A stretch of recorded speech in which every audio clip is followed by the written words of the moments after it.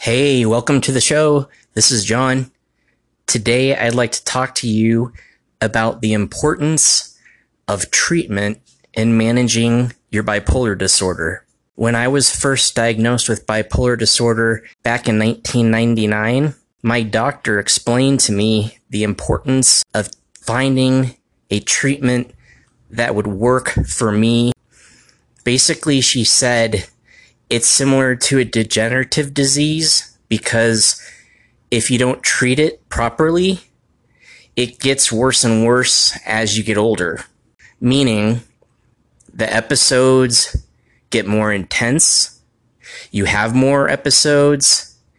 The whole idea of it being a degenerative disease and getting worse as you get older has been debated quite a bit. Some people believe in both ways, that as you get older, it usually gets better. But then others believe it gets worse. For me, I took her advice, her recommendation to heart. It took me 10 years to find a combination of meds, a cocktail of meds that worked for me. It took me so long, I think, because I'm not good at accepting and living with a bunch of these side effects like weight gain, tremors, sedation, things like that. But I kept with it. And now I'm actually doing so much better than I ever have in my entire life. And it's not the manic, oh, I'm feeling great, I'm euphoric, all that stuff. It's I can function, I can do things.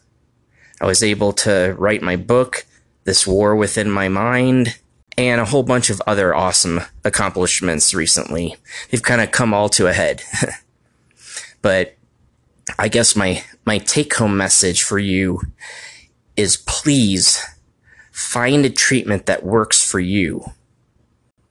With a treatment that is successful, you'll be able to manage this whole illness to a better degree where you can function and not be held feeling like you're in shackles each day. Break the shackles. That's what I say, right? Lastly, what I'd like to say is with your treatment, everybody is different.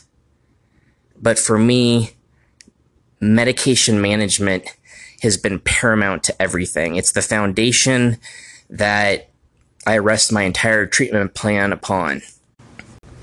On that foundation, I also have therapy.